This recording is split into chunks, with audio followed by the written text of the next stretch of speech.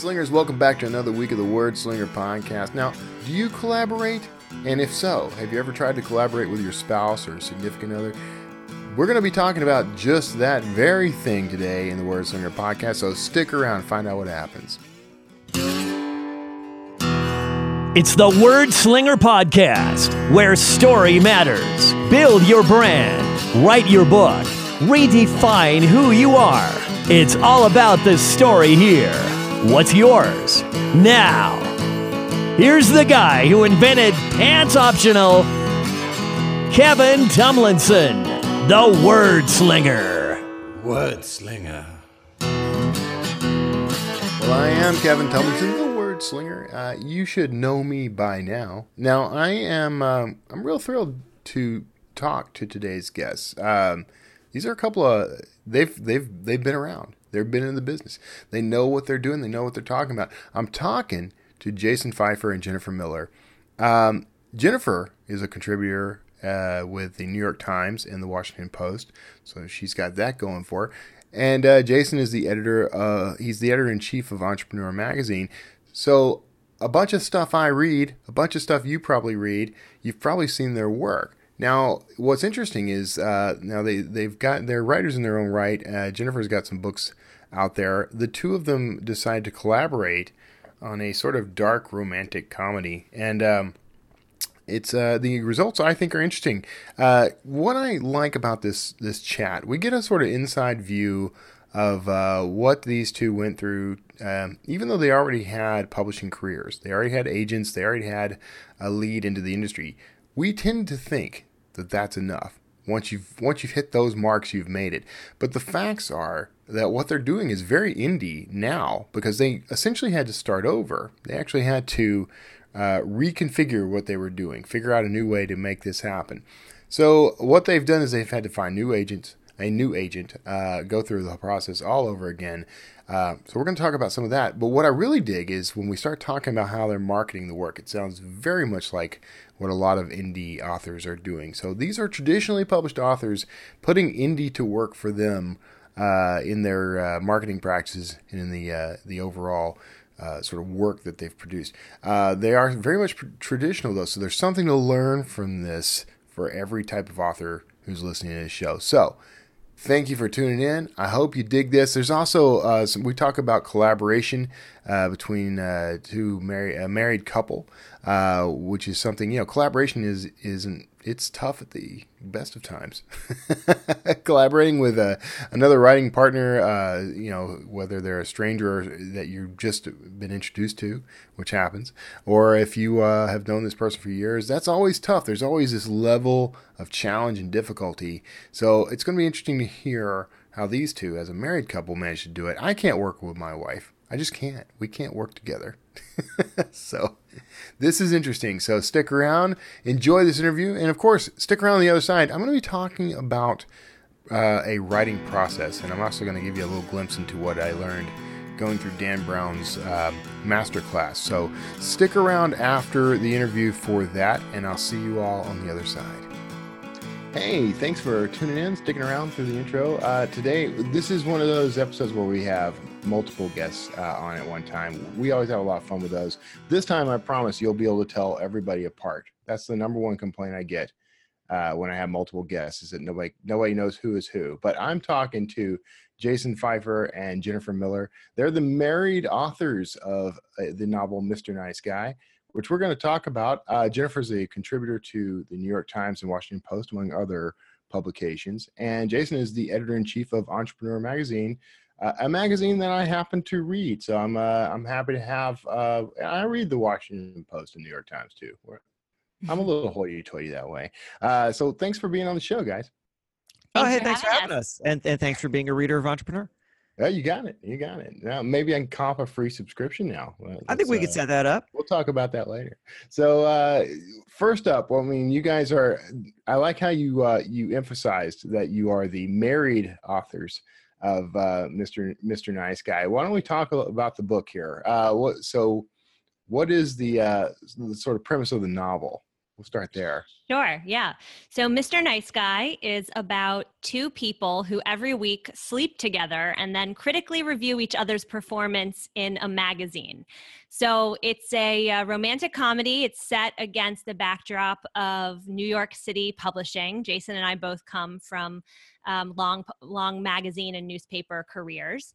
And it's really about what happens when two people are forced to be totally honest about the thing that nobody wants to be honest about. It's like the real world for sex, is what you're saying. Exactly. Yeah. Though also, for we should stress for a audience of writers, it's also very much about ambition and working in a high pressure and high ego environment, such as New York magazines are, and the struggles and ambitions of our characters, who all want to be and are writers of some variation, but aren't really the kinds of writers that they wish they were. Right. Right. So Which tends to be all writers. Yeah. That's yeah. right. Like every writer I've ever known in my entire life, myself included, is never the writer that they really wish they were. Yeah. It's true. It's a life of suffering. It's a life of suffering. Yeah. So where did this come from? I'm imagining you guys are sitting in your apartment maybe one evening, talking about work, and decide, wouldn't it be funny if a book about topic X existed? Am I kind of on the right track? So you're on the right track of things that we do. We have a lot of conversations in which we just throw out a premise and then see if we can try to logic our way through what would happen.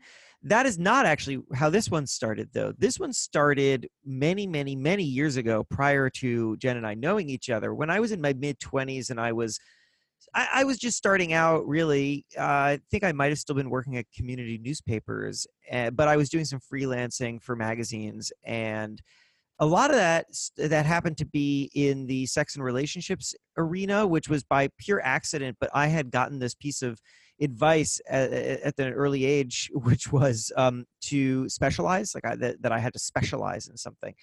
And so I decided that I would specialize in whatever the subject matter was of the first big piece that I landed, which happened to be in Salon.com's sex section, back when Salon.com was well-funded and also had a sex section. And so that's why I was writing a whole bunch of these pieces, and a sex columnist saw some of my stuff and reached out to ask for advice on freelancing and pitching and all that stuff. And so we started up a correspondence that went on for about a year, totally professional, never sexy. But in corresponding with this sex columnist, the premise popped into my head. What would happen if two people each week slept together and then critically reviewed each other's performance in a magazine? And I didn't know what to do with it. And I am not a fiction writer. I'm a nonfiction writer. I tried and failed a couple times to write this thing myself, and told Jen about it while we were dating, and she encouraged me to write it, and I struggled to and ultimately failed again. And so when Jen sold her most recent, prior to this one, novel, which was called The Heart You Carry Home, she was looking for a new project. She asked me what she thought I should do, what I thought she should do next. And I said, write my novel, write this thing that I've been carrying around that I'm never going to do myself. And she said, well, let's do it together. And that is how the project began. Yeah, as origin stories go, that's when I would have. I applaud. Thank you. I think it's interesting, though. I mean, I know of a few people who I don't know quite how to describe them without it sounding a little cheesy, but who write about sex. We'll just say that. That's the cleanest way to say that. I don't think any of them have ever thought about fiction writing, though. So yeah, it's a very different. About that. Yeah, it's a very, very different approach to it. One that I am more comfortable with, frankly. Yeah. Because there was a time when, in your 20s, you'll write about anything to try to get a pilot. It's all oversharing. Yeah, it's all oversharing, right? And I'm not really. Also, at this point, we're married. Nobody wants that. So my question: if I were interviewing the two people who are rating their sex lives, I would ask them, how are you keeping this scale going? Like, what are the criteria, and how do you keep each week interesting and unique? Well, that's such a great question. I don't think we've gotten that question before. Okay, well, so there's a few things. The first is that the two characters don't jump right into bed with each other. They kind of work up to it. So the first couple of columns, and I should say all the columns between Lucas and Carmen, our protagonists, are in the book. And that's really where most of the sex happens, is, in their descriptions. So, we wanted to look at some of the stuff that happens before sex. So, how would you critique kissing in an interesting way? How would you critique different types of touch in an interesting way? Jason actually came up with this really great metaphor comparing kissing to jazz as a way for Carmen to basically tell Lucas that he's a bad kisser. So there were a lot of opportunities, like creative opportunities, for us to, think of interesting ways to kind of break sex down into its components and figure out how we were going to talk about, each one. The other thing is that at a certain point in the book, the two writers start getting challenges from the editor-in-chief of the magazine. So they'll have to have sex in a public place, or they'll have to have sex, like they're in a hotel room and this like massive cart full of dessert rolls in, and they, have to make good use of that. There's a great scene in the book involving a remote control vibrator. So also by kind of issuing these challenges, to our characters, it presented interesting challenges for us in terms of, how are they going to talk about sex and have sex differently every time it happened? Yeah. Okay. So, but the title is Mr. Nice Guy. So where does that come in? Why is it focused on I'm assuming that's the male protagonist we're talking about, or is this the remote control vibrator? that would be a great name for a sex toy. That's a perfect name for the sex toy. That's really funny. We should tell Adam and Eve about that. It's funny. The name of the book, from the time that I thought of it up until the time that we had an agent, was Screw the Critics. And the reason for that is because that's the name of the column that the two characters write. It's called Screw the Critics. That's in the magazine inside the world of the book. But and I always thought it was clever because they're the critics and they're screwing each other. Screw the critics. But our agent, I think rightly, we both think rightly, I realized that isn't communicative. It doesn't tell you what kind of book it's going to be. It doesn't speak to an audience. It could be too many things. Yeah. And Lucas, the male columnist in our book, he is anonymous for most of the book. I mean, you the reader know who he is, but the world of readers inside the book do not. And he goes by Nice Guy. And so that is where our agent came up with the name Mr. Nice Guy, which we both loved. I just thought it speaks to something. You hear Mr. Nice Guy and it's going to be a book about relationships or dating or something. It just takes you into at least the ballpark, which was more than Screw the Critics was doing. So we thought it was a good choice. Yeah, I'm getting a kind of Hitch vibe, something along those lines. Maybe not. Yeah. Maybe. I haven't seen Hitch. Have you seen Hitch, Jason? I did, but it was a while ago. Probably I remember he was a dating coach, right? Yeah, he was a dating coach. Yeah. Who falls in love? Right. So he's very somewhat similar to Carmen in that he's the guy who's telling people what to do, but doesn't really have it together himself. Right. Well, we also have a sex coach in the book. So yes, we do. so Lucas, who is the less experienced one, both as a writer and also performance-wise in bed, he falls into a second relationship with a woman who actually volunteers to basically teach him how to do things that he doesn't know how to do in order to help him one-up Carmen every week when they have this rendezvous. Okay. All right. This sounds like the kind of book I'd read in a nice, relaxing bath. Yeah. So what about research? I mean, man, I don't even know if I want to open this can of worms. What kind of research did you guys do for the book about sex between a couple?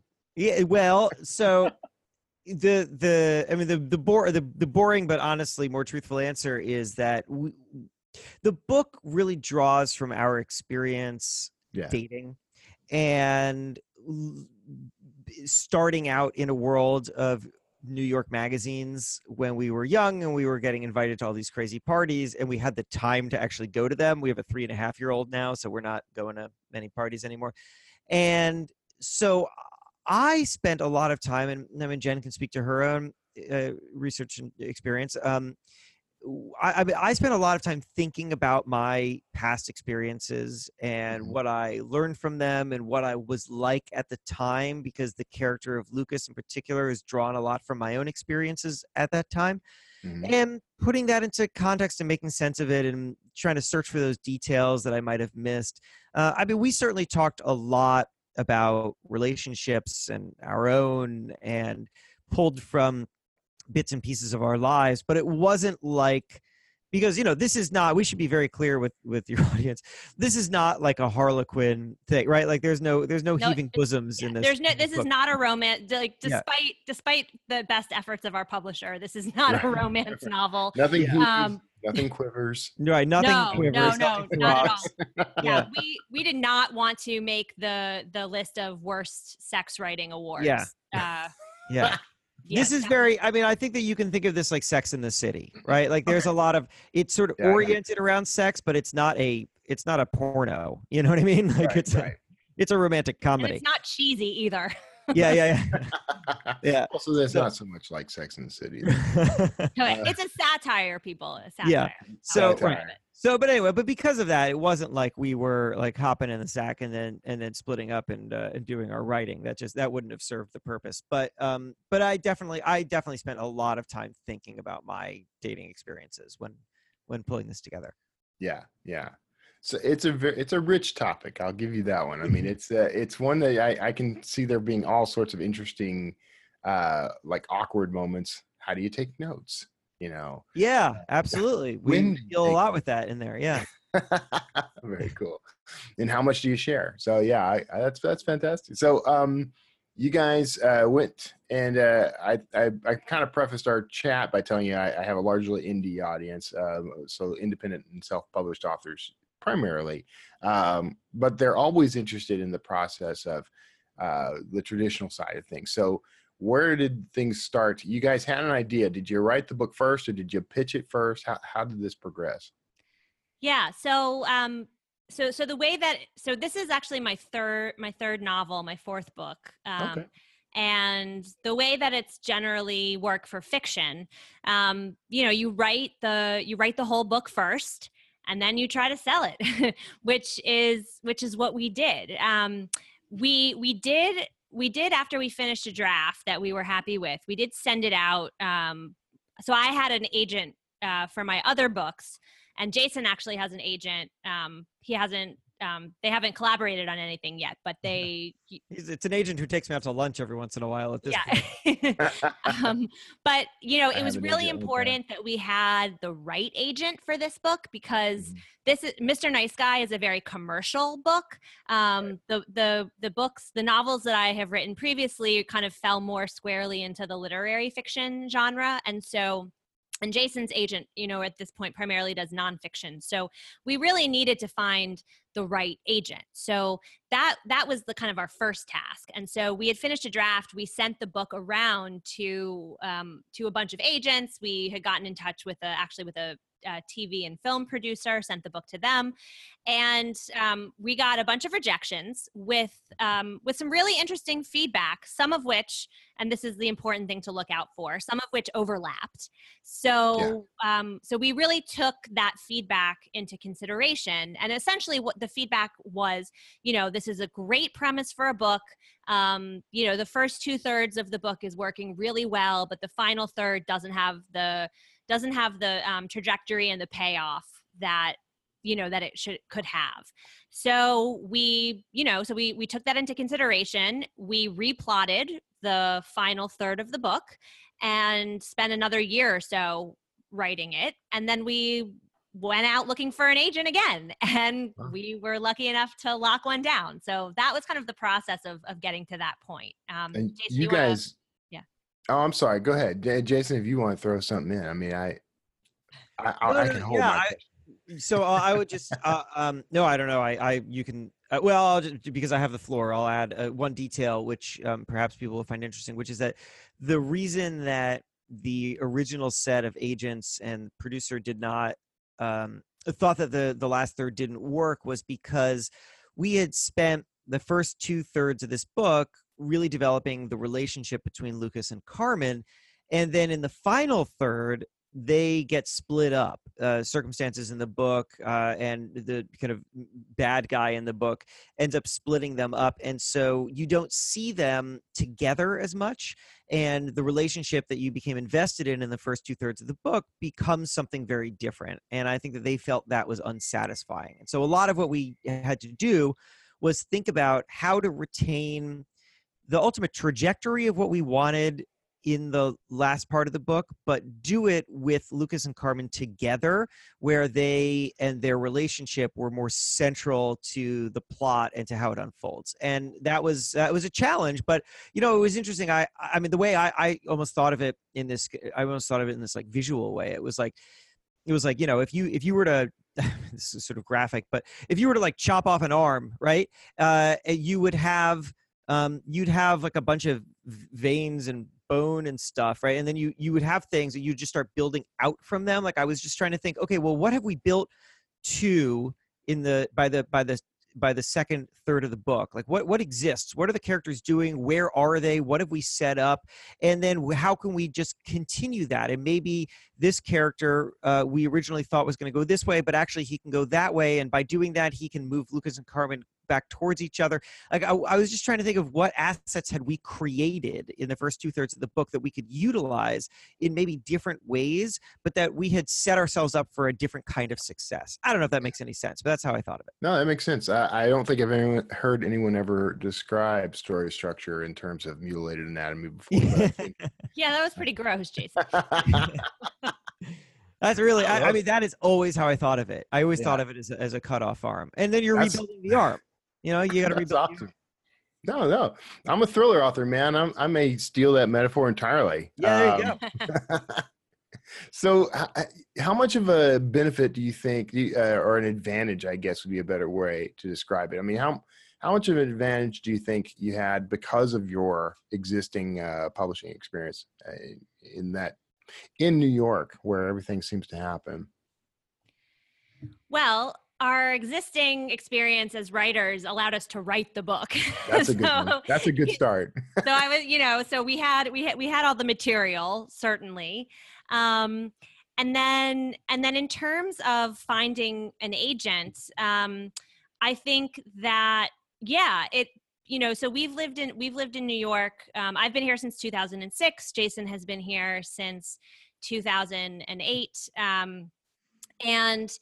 And I think that, at least on my end, like having already published a couple of books and having connections, in the industry. I mean, part of the way that we were able to, that we came to our, that we were able to send the book out to agents and get good feedback from them was going to people that we already knew in the industry and having a foot in the door to actually, have these agents open the email, read the query, and and then agree to read the book, which makes the process a lot easier. Of course, it doesn't mean that they are going to agree to work with you, as was demonstrated the first time around when we basically got a full slate of rejections. But then in the end, the way that we found our agent, I guess, was partly New York related, but also just happenstance. Jason and I, a couple of years ago, were flying back from London, and our flight was canceled. We ended up on a bus with everybody from the plane on the way to an airport hotel. And we started chatting with a guy who just seemed really friendly on the bus. And, we're like, where are you from? Brooklyn. Oh, we're from Brooklyn. Oh, what neighborhood? Brooklyn Heights. Oh, I'm from Brooklyn Heights. What do you do? I'm an author. Oh, I'm an author. And it turned out that we lived down the street from this guy. He's a very successful middle grade author. And might as well give him a shout out. Adam Gidwitz. Adam Gidwitz. Yeah, we love you, Adam. Look for him on a future episode of the Word Slinger. Adam send was him my card. Who then, a number of years later we kept in touch with him, introduced us to the woman who would become our agent. And that's how that happened. So I guess because we lived in Brooklyn, but also it's just a lot of luck and chance that goes into it. Yeah. There you go, everybody. Yeah. You have to live in Brooklyn. Yeah. Well, luck and chance, but also being really good at relationships. I mean, I think one thing that people comment to us on all the time is the network that we have, which is very large. And that is not because of any special sauce, right? That is just because we keep in touch with people and we invite people over to our homes, and we email them when we see that they do great work. Like we are both very, very community and relationship oriented. And that means that you just accumulate people who want to help you. It's not the reason that we do it, but it is an extreme benefit of it. Yeah.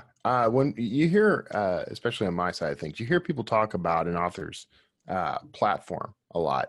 And we almost always think that that's exclusively the readers, but that platform extends in the other direction as well. That network of resources, editors and publishers and agents and that sort of thing. Yeah. And I can appreciate that if you have a listener who does not live in New York, does not have the kind of network that we have, and you hear our story and you say, well, it's so much easier for you to get the agent and all that, and that's fair. I can appreciate that, but I'll also appreciate that neither of us came from this. It's not like we were born into the media world in New York, right? We're neither of us are from New York. We both came, we both had a desire to make it in this industry, and we scrapped our way up from nothing. I started in community newspapers, writing for like nobody, putting multiple jobs, and just sending pitches out into the nothing, and doing that, and I've been now at it for 15 years, which is why or thereabouts, which is why I am where I am. And Jen has a different but similar trajectory of being totally outside of it and just trying to come in. And I should also say, by the way, totally random, but if you hear a siren, I apologize. My office is on a very busy corner of New York City, and there's no way to escape. No, see, that's authenticity. So yeah, you're throwing in some authenticity. There it is. It's just nonstop. There's always some emergency blaring down 7th Ave.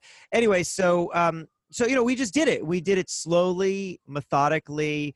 And there are people, we had our book launch and on Tuesday of when we're talking, and there were people from our earliest days there who we've been in touch with just forever. And it's all about just meeting and connecting and putting yourself out there and thinking of it as a very, very long game. Yeah. That's a great way to think of it. That's the thing. Everything you just said is kind of what I want authors to focus on. And that's the idea that you didn't start off, and you didn't start off as a success. You had to build there. And even though you had resources, you couldn't just fall back on those. Like you could just fall back on your position with, your various magazines and publications and know that you were going to be successful. You had to beat that dirt path the same way everyone else does. Oh yeah. Absolutely. Absolutely. Right. You just have to remember that just because somebody's standing somewhere doesn't mean that there wasn't a lot of ground to cover and stumbles along the way to getting there. Right. That's great. So what's are you involved at all in the well, you are. We're going to call this part of this, but are you involved in all in the overall marketing of the book beyond just doing interviews and a sort of press junket kind of thing? We are the marketing. Yeah. That's where I'm getting. Yes, we are the marketing of the book. So, we just the two of us, like on our own fuel, have lined up roughly 30 podcasts. Most of the press that we have received for the book has come because we built relationships with people who could connect us to, basically like getting in touch with the right people to get someone to open your emails, essentially. Right. And even just to, give your listeners like one small example, Jason, so there's a website called Ask a Reporter. and Jason happened to see a request come in from a woman who was looking for Brooklyn-based authors who had their books in the Brooklyn Book Festival for a story that she was writing. Now, we were not at the Brooklyn Book Festival. Our book had not come out yet, so it was too, we wouldn't have been able to do that. But Jason said, this woman looks like she writes for a bunch of places. Why don't you follow up with her and see what she's up to? Yeah. And so I did. And, we weren't able to help her with that specific story, but I was like, let's have coffee. Let's, let's get together and talk books. Yeah. And we did. And she ended up writing about the book for AM New York, which is a free newspaper that is basically like proliferated throughout the New York subways. Right. And it gets a lot of eyeballs. I've picked it up myself before. Yeah. So it's just jumping on those types of opportunities, even if you don't think they're going to lead anywhere. But yeah, just lots of emails, lots of cold calls, lots of booking things, and yeah, we're tired. Yeah, I bet. Yeah, no, that's exhausting. And we set up our own launch event. We did, we did everything. Absolutely everything. What was your launch event like? It was awesome. So we decided, man, this is, by the way, I just got to say, like, these signs have been going on longer than they usually do. I barely have heard. Oh, yeah. Okay, good. Because it's driving me crazy here. So you feel a little better. Yeah. All right, good. I'm glad you can't really hear it. So we wanted to try to do as many things differently as possible with this book, right? And not just follow the traditional route. And we could talk about some things. We did some things that were very, very different. And one of them was the launch. Originally we were thinking we would just do it at a bookstore like everybody else. And then we started thinking, you know what? It would be cool to do something different. And also we want to invite a ton of people. And I don't think a ton of people can fit into any bookstore. We used to have a really great bookstore called Book Court somewhat near us in Brooklyn that had a really large event space where Jen had done her last 2 novels, but they closed, and the other stores just don't have really large event spaces. So we started looking around at some other options, and here this again goes to the value of just building those relationships and keeping in touch with people. Many, many, many years ago, we had gone to some party and met a producer at NBC or ABC News, I can't remember. Her name is Katie Conrad, and I stayed in touch with her on social media, saw her a couple times over the years. Anyway, Katie is now like very high up, or maybe even the head of PR at WeWork. So I dropped Katie a line and I said, hey, we've got this book coming out and we would love to do something really big and awesome. Could WeWork provide us a space to do that? And she said she would be very happy to do that. And so she hooked us up with this space in Midtown, this amazing, awesome space. And then we just started calling everybody, either calling in some favors or calling in or just reaching out absolutely cold, or going hopscotching people. Hey, do you know someone? Do you know someone? Do you know someone? Until we finally got a food sponsor, a liquor sponsor, an awesome bartender named Elliot Clark, who goes by Apartment Bartender on Instagram, to come and like make custom cocktails named after Carmen and Lucas, the characters. What else did we have? We had the liquor sponsor. Also, we were interviewed by Stacey London, who's the host of What Not to Wear on TLC. I had done a story for the New York Times a number of years ago. She was in the story. It was a pretty critical story. I thought she would never want to talk to me again. She was a very good sport, and we actually became friends. And so we reached out to her to basically moderate the Q&A, and so that was awesome too. Yeah, that experience in particular, it got me thinking. I have this phrase that I feel like I wanted to start printing on T-shirts, which is "shake every tree." Like every single tree, like everything, everybody you know, every contact you have, you go out and you shake every one of them. And not everyone will drop some fruit, but enough will that you can build something really amazing. That's been our attitude. I feel like I should start hanging out with you guys more. I don't have people like that in my trees. So I got a few. Yeah. You got to start planting the grove. Yeah, exactly right. That's great. So now WeWork, it's like a co-working space, right? Yeah, it's Yeah. a national chain of co-working spaces. Yeah, we have one here in the Houston area. I haven't gotten to check out yet, but I know. Oh, check it out! I bet it's really cool. The Yeah, ones here are very cool. I love those, and I love the idea of those. And I'm half tempted to go work from one, but I'm like, well, I have a really sweet home office. So Yeah. other Your than office not is having, great. We're looking at on Zoom at your office, and it's it's custom. My wife has a lot to do with the thing. I showed her a picture and said I want it to look kind of like this, and then she did exactly that with everything that I owned. So made it look much nicer than it is. So that's great. I mean, I love that. By the way, that's a philosophy that I live by. I preach kind of on my show, and I phrase it because my grandfather used to say, "I never got a thing I didn't ask for, even if it's a punch in the mouth or a punch in the face." Sometimes he'd say, Yeah. "But you get a lot more when you actually start asking for it." I guess is the general idea there. Yeah, you do. I mean, listen, I think that quite a lot of people who sit around wondering why they're not getting what they would like have not really taken the proper steps to go and pursue it and to build it's all about relationships, not transactions, right? So you're right. You have to go and ask for it, and we did ask for it, but we asked for it after already building the relationship. And That's right.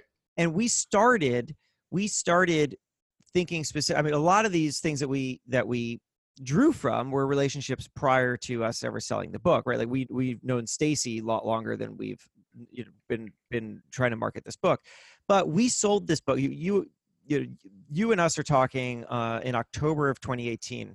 We sold this book June of 2017, and then there was a long period of time, and we used all of that time. We started from June 2017, we started taking meetings with people long before we had a book to ever show them. And we used that to our advantage. We would reach out to, for example, so like Hello Giggles, which is, so we found the books editor of Hello Giggles, Elizabeth Entman, and just reached out cold before and said, listen, hey, we like your work. We are very interested in understanding Hello Giggles and the media landscape that you operate in. We don't know it all that well. We'd love to talk to you. We have a book coming out, but honestly, it is so early that I don't even have a book to share with you. Like, we're not pitching you our book right now, which I think is a good thing, right? Like, utilize that to your advantage.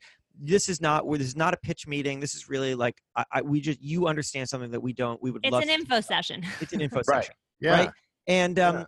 And she said yes. And we took her out to breakfast or something.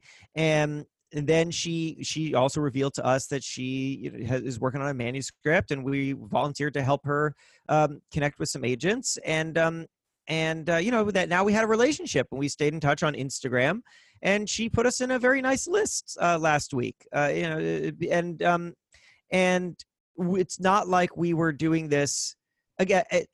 That can sound sneaky and weird, like, you just start this thing like way in advance because you just want something from someone. You're like slow walking it, and that's fine. That's one uncharitable way to look at it. But the better way to look at it is that we are always looking to meet new people and to expand our network and to help other creatives. And she was in a space that could be useful to us, but we hope that one day we're in a space that's useful to her too. And the more people the better. Yeah, Right. and I'll say also, like, she hadn't read the book yet. If she didn't like the book, she's not going to feature it. Right. Also that. On the website, or if the book wasn't a fit for the website, like, she's not gonna, her reputation is at stake. So she's not gonna do that. And I'm also pretty sure, we did pass her along. We did help her out with some agent contacts. I don't think anything came of that. Yeah. So it's not, it wasn't like a quid pro quo. No. But she was appreciative that we did it. And there were also people who we did that to who did not help us. Yeah. We went to a lot of people who then in the end did nothing, and not faulting them. It's just, that's the reality. It's like you're casting a lot of nets and you don't always snag a fish. So. Right. Yeah. That's right. I love everything about what you guys are doing, though. And this is the stuff that I tell authors all the time, that you think there's a real tendency to think, well, I can't approach people to talk about my book or include my book on their website or magazine or whatever, because I'm not a New York Times bestseller, or I'm not a USA Today bestseller or something like that, or I don't have a publisher backing me. But you guys you're handling your marketing just like any indie author would. Yeah. Oh yeah. You got to hear about this. Jen, tell him about the Novel Aid Stand. Okay, so for my debut novel, I'm already intrigued, by the way. So my debut novel came out in 2012. It's called The Year of the Gadfly. It's a novel set at a prep school. It's a mystery, it was my debut. I wanted to do anything I possibly could to try to sell that book. So I did a couple things. The first was that I went out on the street corner. I set up what I called the Novel Aid Stand, which was basically a lemonade stand for books. I made cookies and I made big signs and I set myself up on the street corner, like on a busy street. I think probably ran afoul of a number of New York City ordinances, but whatever. And and just sat there for hours on the weekends, and people would come up to me because what is this thing? What are you doing here? And if you bought a book, you got a homemade cookie. And I would sell more books in an hour that way than I would sell at a lot of the bookstores that I did readings at. And in fact, I got a lot of press out of the fact that I was doing this because, it's kind of like a wacky thing to be doing. The other thing I did to try to sell that book was I gave myself a book club challenge to try to do 100 book clubs in a month. I was able to do 76 book clubs in 30 days. Okay. That was also exhausting. But again, that also itself got a lot of press, which then got the book out there. Yeah. So, it's all about hustling. And the publisher, at that time I was with Houghton Mifflin. They were an amazing publisher. They really did a lot to help, promote the book. But I also felt like there's only so much that they can do. And I've got to this is my ultimately I'm the CEO of this company. This is my product. I have to push it however I can. And if that means I'm going to stand on the street corner and hawk my book, then that's what I'm going to do. Yeah. Okay. See, you hit it. And I know you guys in particular will appreciate this. This, you said, I'm the CEO of this business. You're the books, the publishing, all of that is your company, your product, your brand, all of that. So I love that approach. Very entrepreneurial. Yeah, you have to be. You have to be. I mean, it's funny. I was talking to, my day job is editor-in-chief of Entrepreneur Magazine, and we have a books division, Entrepreneur Press. Mm-hmm. And I was talking to the head, Vanessa, who heads up that division, and she was asking me about what I was doing to prepare for Mr. Nice Guy, and I was explaining the bazillion things that we were doing and all the ways that we were putting stuff out there. And she said, that's exactly what you need to do, and that her greatest frustration is authors who are afraid to sell, that they just think of themselves as the writer, and they can't think of themselves as a salesperson, and they get shy about asking for favors, and they get shy about putting themselves out there. And you have to do both. You are not just you're not making a product, you're running a business, and that business is the book. And it could be other things, right? I mean, you could take the book and then try to build a business on top of it. It could, but I guess if we wanted to, Jen and I could try to leverage this book into doing tours, talking about relationships and good communication and all that stuff. And we haven't really explored that yet because we have these other careers, but we could, right? It would be a thing. It would be a way to extend this into more of an even more of a business concept. But just on the book alone, you have to think of it like you are running a business, and that means you got to go out and sell. And neither of us are shy about that. And I think that everybody who you work with, your agent, your publisher, your editor, everyone will be more excited to work with you if they see that drive and that willingness in you. Yes, that if nothing else, I hope people take that away with them. We're up against time, and this went really fast, which is both fortunate and unfortunate. But this is fantastic. So where can people? Let's work on selling this some more. Where can people find you and this book online? Yeah. So, I mean, online, obviously Amazon, and we've got, we've got the paperback, we've got the Kindle, and there's the audiobook on Audible. Jason and I actually read the columns. They've got an actor reading the narrative. We read the columns. It's super embarrassing because, like I said before, that's where all the sex is. Right. Mom and dad don't get the audiobook. And then, I would go to the website of your favorite independent bookstore and see if they can order it for you and send it to you, because really want to support those independent bookstores. Right. And it is in stores too, but we don't have the full we don't have the full scale of the stores. So it's certainly easier to find it online. Anyway, but Mr. Nice Guy, it's got a big purple cover, can't miss it. And then you can get in touch with us on social. Jason, or I'm at Hey Pfeiffer, HeyFeifer on Twitter and Instagram. And Jen is PropJen, PROPJEN on Twitter and Instagram.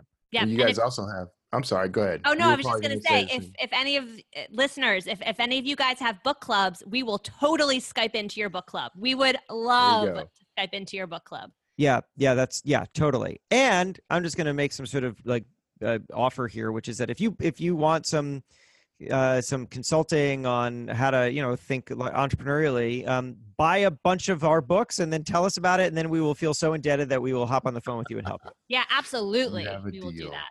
You have a deal, sir. I will take you both up on that. Okay, fantastic. You guys also have at Mr. Nice Guy on Twitter and MrNiceGuyNovel.com. Yes, correct. We do have all that. Very good. Just want to make sure. It's going to be in the show notes, everybody. Just relax. You'll be able to find it.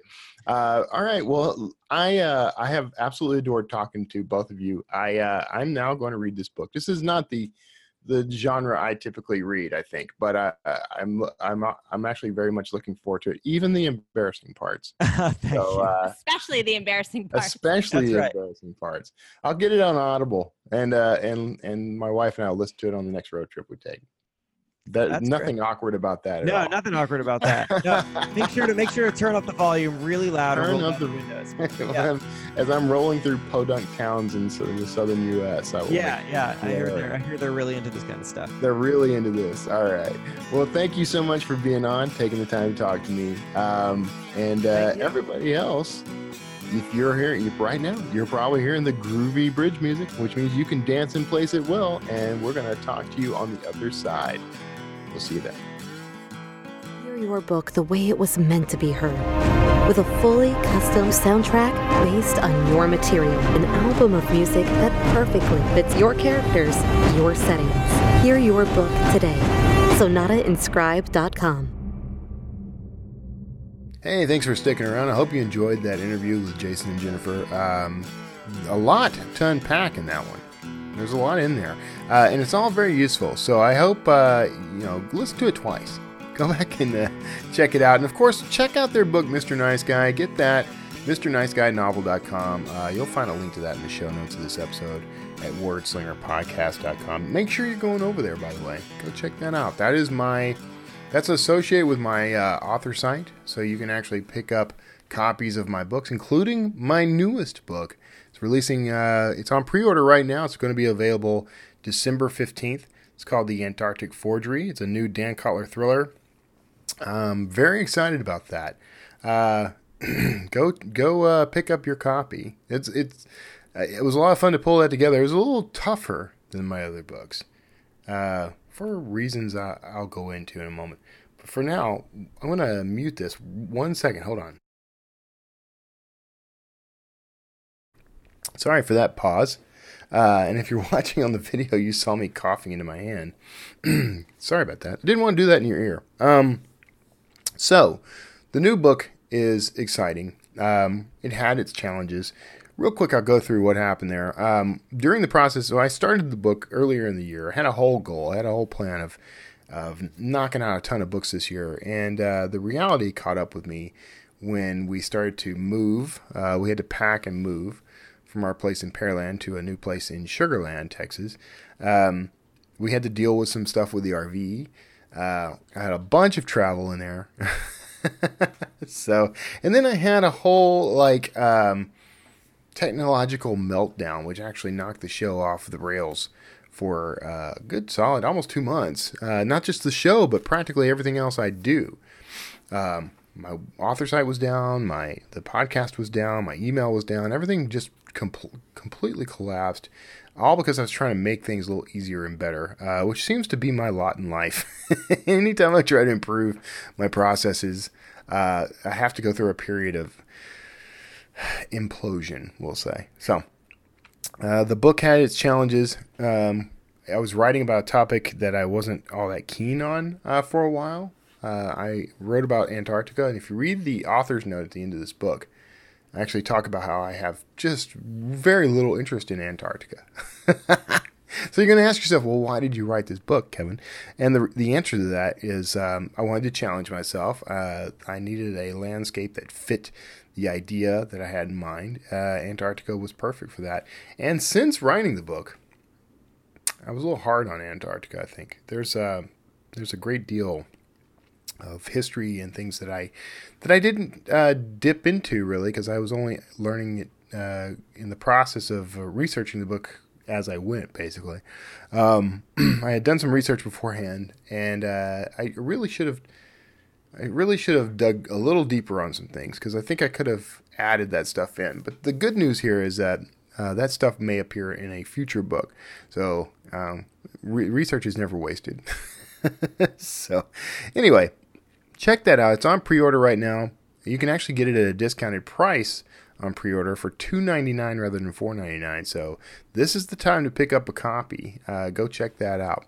Now, in addition to that, I went through recently. I just finished yesterday, actually. Oh, sorry for that. I shook the camera. Yesterday, I completed the Dan Brown Masterclass. If you're not familiar with Masterclass, it's a program that offers... it brings in experts in various fields, well-known people, celebrities usually, who talk about what they do. So you have, I took the James Patterson masterclass, and I did Steve Martin's class. They have Chef Ramsay is a class on there. Several, Aaron Sorkin, whom I'm actually taking that class now. So it's a great program. And right now you can actually, I believe you can get in, because I got in at the price of one course for an entire year's worth of courses. So I spent $90 rather than $200. And I'm actually able to take any of the courses that they have. And I was able to give one of those to a friend. So this is the time to check it out, actually. But the Dan Brown course was fantastic. I don't think it really covered any new ground per se, but it did. It provided some perspective. I like knowing how other authors do this stuff. For one, it can be affirming when you find out that the stuff that you do, that you think you're just ad hocing and improvising as you go, turns out to be what other authors do as well. That's pretty encouraging. But it also is, it's nice to see how other people do things, because you can learn something just from their process rather than, here's how I approach plotting or craft or whatever. Just knowing that this particular author gets up every day at 4 and has a smoothie, a kale smoothie, and, does his thing. You might take some inspiration from that, learn those habits, or learn a new habit of your own. So, I think it's a great course. I think you should take it as an author, not just as a thriller author, but any type of writing. I think this is a good course to take and absorb, take some inspiration from it. As a thriller writer, his process is very similar to my own, so I was glad to hear that. And I learned some things about how he does it that I'm going to incorporate into my own routines, my own process. But one of the things, and I apologize, here, I'll mute again. Aren't you glad I do that instead of hacking in your ear? One of the things he was very keen on, very big on, was process, sticking to the process. And I'll paraphrase here because I don't know exactly how he worded it, but he, like me, he does not believe in writer's block.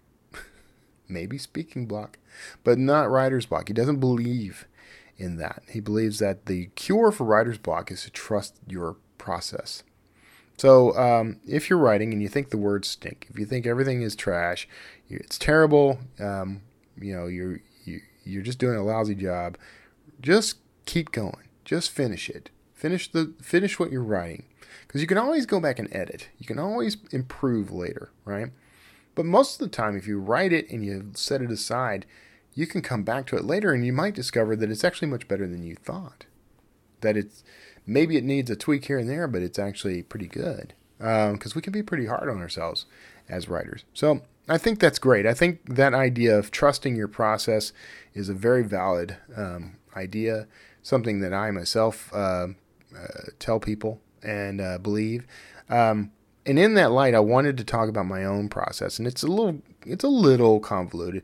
Things have changed for me quite a bit over the years. When I wrote 30 Day Author, I was very adamant that you should never edit while you're writing. It would exponentially increase the odds that you won't finish the book. And I still believe that's true. There is a slight caveat now. I'm a little softer on it now, because after encountering Dean Wesley Smith's process of looping, which I call looping, I can't think of the term he uses, but he loops back. He writes 500 words, he loops back, he edits, he continues writing. I think that's a great process. Now, I have a modified version of that, which I'll get to in a moment. But first, I want to talk about the structure of how I do what I do. So I use Scrivener. I don't use Scrivener's built-in templates, actually. I open a blank template. And the reason I do that is because I have my own way of inserting front matter and end matter. I do my formatting outside of Scrivener. I know that there's an integration between Scrivener and Vellum now, but I still prefer to compile the document and import it into Vellum manually. That's me. So you do what you are comfortable doing, what works for you. This is how I do it. So I open Vellum, and I open a blank template, and I start with chapter 1. I create a folder called chapter 1. Within the folder, I create a scene called 1-1. So even if I only have one scene in that chapter, it's going to be called 1-1. That helps me keep track later as I'm editing, which I'll talk about in a moment. But that's my sort of nomenclature for my chapters and scenes. So every chapter gets named, it gets a folder that gets named after it, and every scene is named for the chapter and its position in order. And I write, I'll have scene breaks occasionally, so I'll have multiple scenes in a chapter usually, but sometimes I only have one scene. I still call it X-1. Chapter 3 will be 3-1, 15, 15-1, and then 15-2, 15-3. I've never had more than 3 scenes in a chapter, I think. So that's the way I structure the book, and I write. Now, I used to have a daily word target. I still do. I still aim for a minimum number of words, typically in the 2,500 range. But what I've been doing this for so long that I no longer have to do that in order to maintain my productivity. I recommend people do that. Set a word target. Because as you go, you can push yourself to try to beat that target every day. And eventually you become really good at this. You become really good at not only hitting your target, but going above and beyond. And eventually the number of words you're able to produce in a day will go up. Because that's practice. So having that target is really good when you're first starting out. It's not so bad when you're a veteran too, but especially when you're starting out. Set your word target so that you can beat it. And you hear crazy things, 5,000 words a day or whatever. And I'll do 5,000 sometimes. I'll do 10,000 sometimes. Sometimes I'll do 20 or more. But to get there consistently, you would start with a target. Maybe you're only going to do 500 a day. And you do that for a month, and then you say, I'm going to do 1,000 a day. And you just increase like that. I don't do this anymore. I don't track the words that way anymore. And the reason I don't is because I know every day I'm going to be putting words on the page. Because I've just made it a habit. My sort of goals and habits now are, I treat writing like any other morning discipline. And so I advocate writing every single day, 7 days a week. But if you want to take time off, there's no reason not to. You can take the weekends off. You can take holidays, birthdays, whatever. But the way I approach it is, and I said this in an interview recently, I like to, if I'm going to skip writing, I want to skip writing the same way I would skip brushing my teeth or taking a shower, which is to say, reluctantly and with a bit of disgust.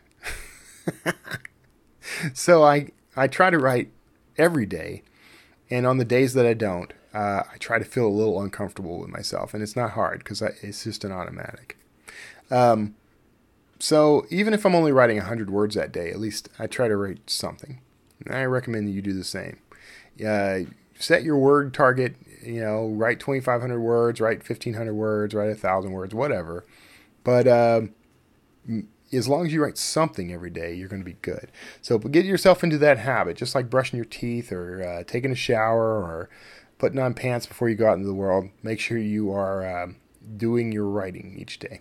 I do it in the morning. You may do it at night. Maybe it's the last thing you do before you go to bed.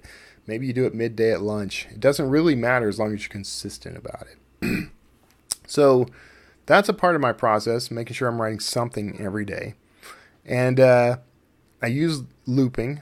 And the way I use looping, it's a little different from Dean Wesley Smith. He writes 500 words, he loops back, he edits, and then he writes 500 more and he repeat. What I do is I write my scenes for the day. Whatever word count that happens to turn out to be, I'm typically, I get up at around 4 in the morning. I'm usually, I do my morning routine, do a bunch of stuff around the house, whatever, do my reading and all that. And I generally get started on the actual writing at 6 o'clock. And I write typically from 6 to 9. Because after 9, I usually have other stuff I need to take care of for the day. And that's a comfortable amount of time. That's a good 3-hour space. If I can get started a little earlier, I do. But typically 6 o'clock is when other places open. So if I'm not going to write from home, I'm going to go to Starbucks or something like that. 6 o'clock is a good target. So I do that writing. And the way I start is I loop back to the writing I did the day before. Take all the scenes I wrote the day before, and I open Grammarly. I spit the scenes out from Scrivener as usually RTF files, or as Word docs, but either way, you bring those into Grammarly one at a time, run the assistant. And the reason I like Grammarly, you still got to use your brain. You still got to know what you're doing. You should frequently Google things to make sure that you're making the right choices, but Grammarly will help me catch the sort of dumbheaded stuff that I overlooked. Minor spelling errors, that sort of thing, wrong word choice, comma usage, it helps a lot with that. It's frequently wrong about comma usage, I should point out, but it helps me to be aware of the manuscript. And so I go through that process, I check it all off, then I keep it in Grammarly, and I do a read through and a rewrite in Grammarly. I add a lot of stuff typically. It's good to add it in there because it'll keep track of it. It'll, keep it clean for you. I don't want to write in Grammarly, but I do my edits in Grammarly, and I add generally a sentence here, a paragraph there, or whatever. Not usually nothing major, but just focusing the writing, writing for clarity, writing to punch things up a little. It's a good place to do that. I spit that back out, and what I love about Grammarly is it'll save that file. It amends the file name with .edited. So it'll be, 1-1 .edited.doc. And I'll take that file, and I'll drop it into Scrivener again, right on top, right above the original scene, and then I delete the original scene because I've already got a copy of it in this folder I'm working from, where I spit it out from Scrivener in the first place. So I've got an archive of that original version with its errors and everything intact, and then I've got the edited version right below it. And so I put the edited version in Scrivener, I delete the old original, and I move to the next scene. The next scene gets the same treatment. I run the assistant. I fix things, I use my brain, and then I do a rewrite. I spit it out as a .edited, and I bring it back into Scrivener. So what I've got is, as I go, this does a couple of things. As I go, it's building the book, and that is the final version of that scene. Doesn't mean I won't change things. Doesn't mean I won't move it somewhere else in the document. I've done that numerous times. Restructured it, reorganized, put scenes further into the book or whatever.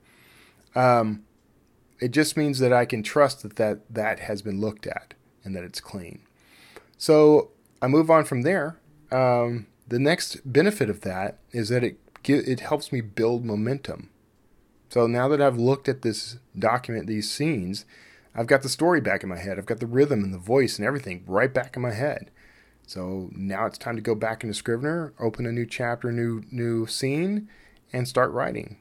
And then that's when I typically will do, most days it seems like I'm hitting about 2,500 words on average. I used to aim for 5,000, and really between the rewrites and the new stuff, I am hitting, anywhere from 3,000 to 5,000 words a day.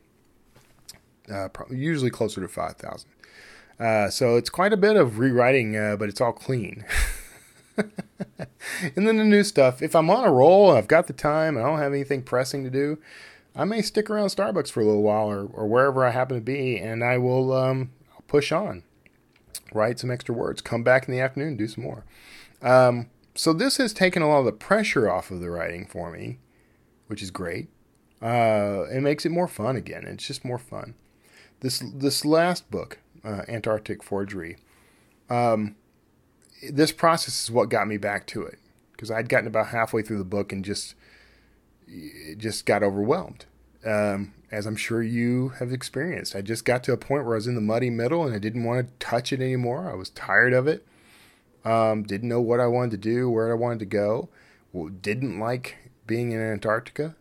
Didn't like, the scenario I'd put my characters in.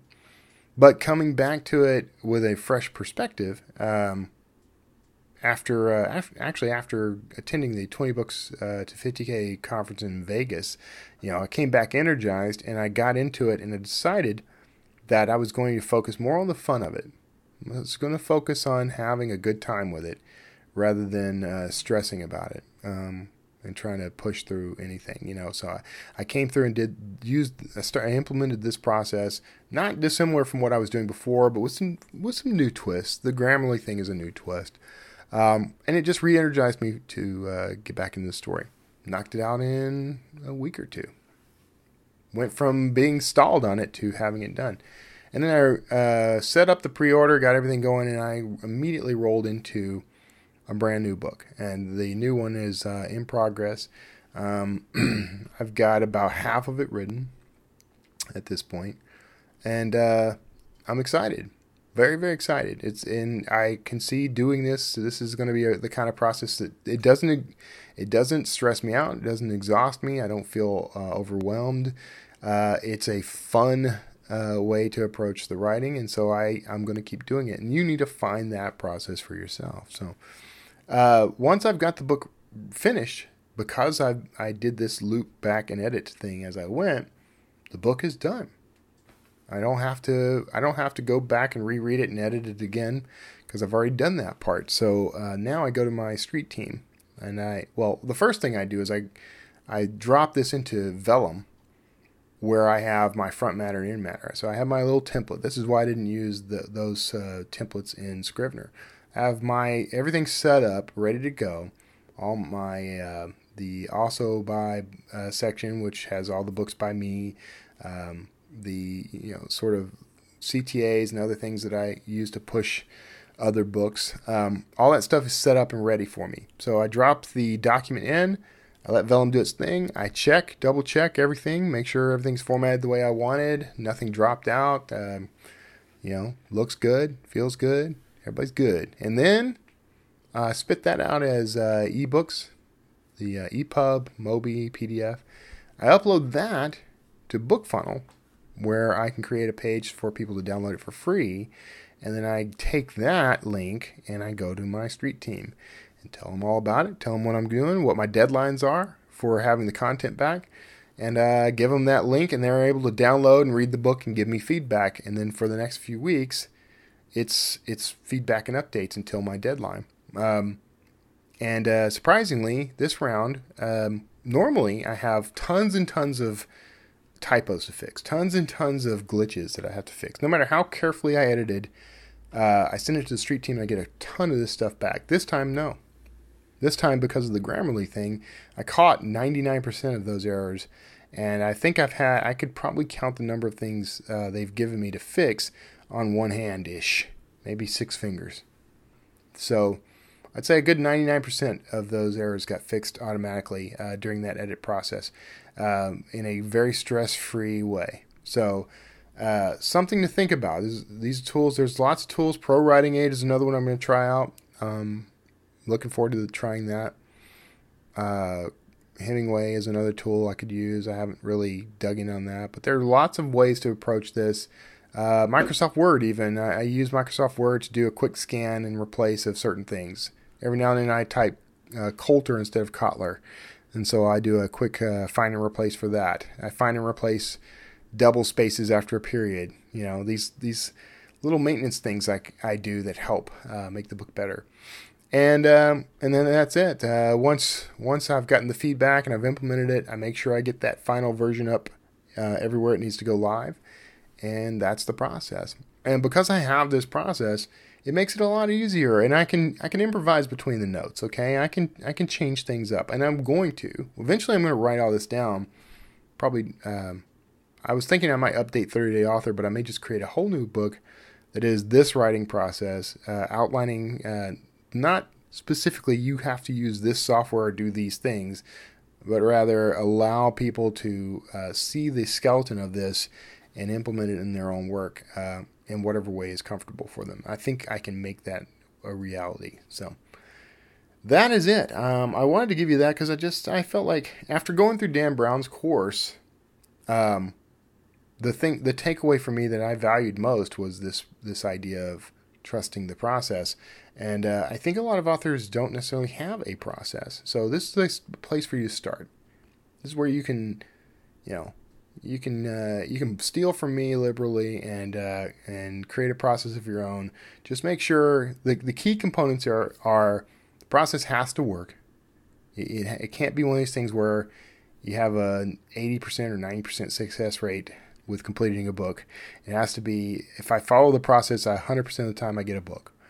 The process has to be easy to implement. Can't have a lot of overhead, either in time or money or stress. It has to work with the rest of the way your life works. You have to be able to implement this in your ongoing life. It's just part of your life, and it has to be repeatable. So, and probably a few other rules that I'll come up with when I write it all down. That's it. I hope that's useful to you. I hope you got something out of this the interview, because Jason and Jennifer were great guests. I really enjoyed their company. I'm very interested to see how things go with the book. I love the sort of indie marketing approach that they're taking. So be sure you check out their book. Check that out, and that's it. So, coming up, we got Thanksgiving is past us, but we got Christmas and New Year's coming up. You may recall years past, it gets really tough for me to actually produce episodes during December. So I'm going to give it a shot because I had such a long hiatus because of technical difficulties. I'm going to see if I can knock out another couple of episodes for you for this month. But there's a real good chance I won't be able to, and just in case I don't, I want you to have a wonderful Christmas, a wonderful New Year. Be safe. I want you to know just how special you are to me. I care about everybody in this community. All my listeners, all the authors, you're all remarkable people for what you do and for what you keep coming back to this stuff. It's just crazy how dedicated you are. So all my love to you. God bless each and every one of you. Have a wonderful Christmas, just in case I don't see you. And I'll see you on the other side. Take care. Hey, thanks for tuning in to the Wordslinger Podcast. Now, you can support this show by visiting wordslingerpodcast.com. That's where you're going to find back episodes, books by me, and links to anything and everything Wordslinger. And be sure to subscribe to this show on iTunes, Stitcher, YouTube, and anywhere else fine podcasts are sold. I'm Kevin Tumlinson. Thanks for tuning in, and we'll see you next time.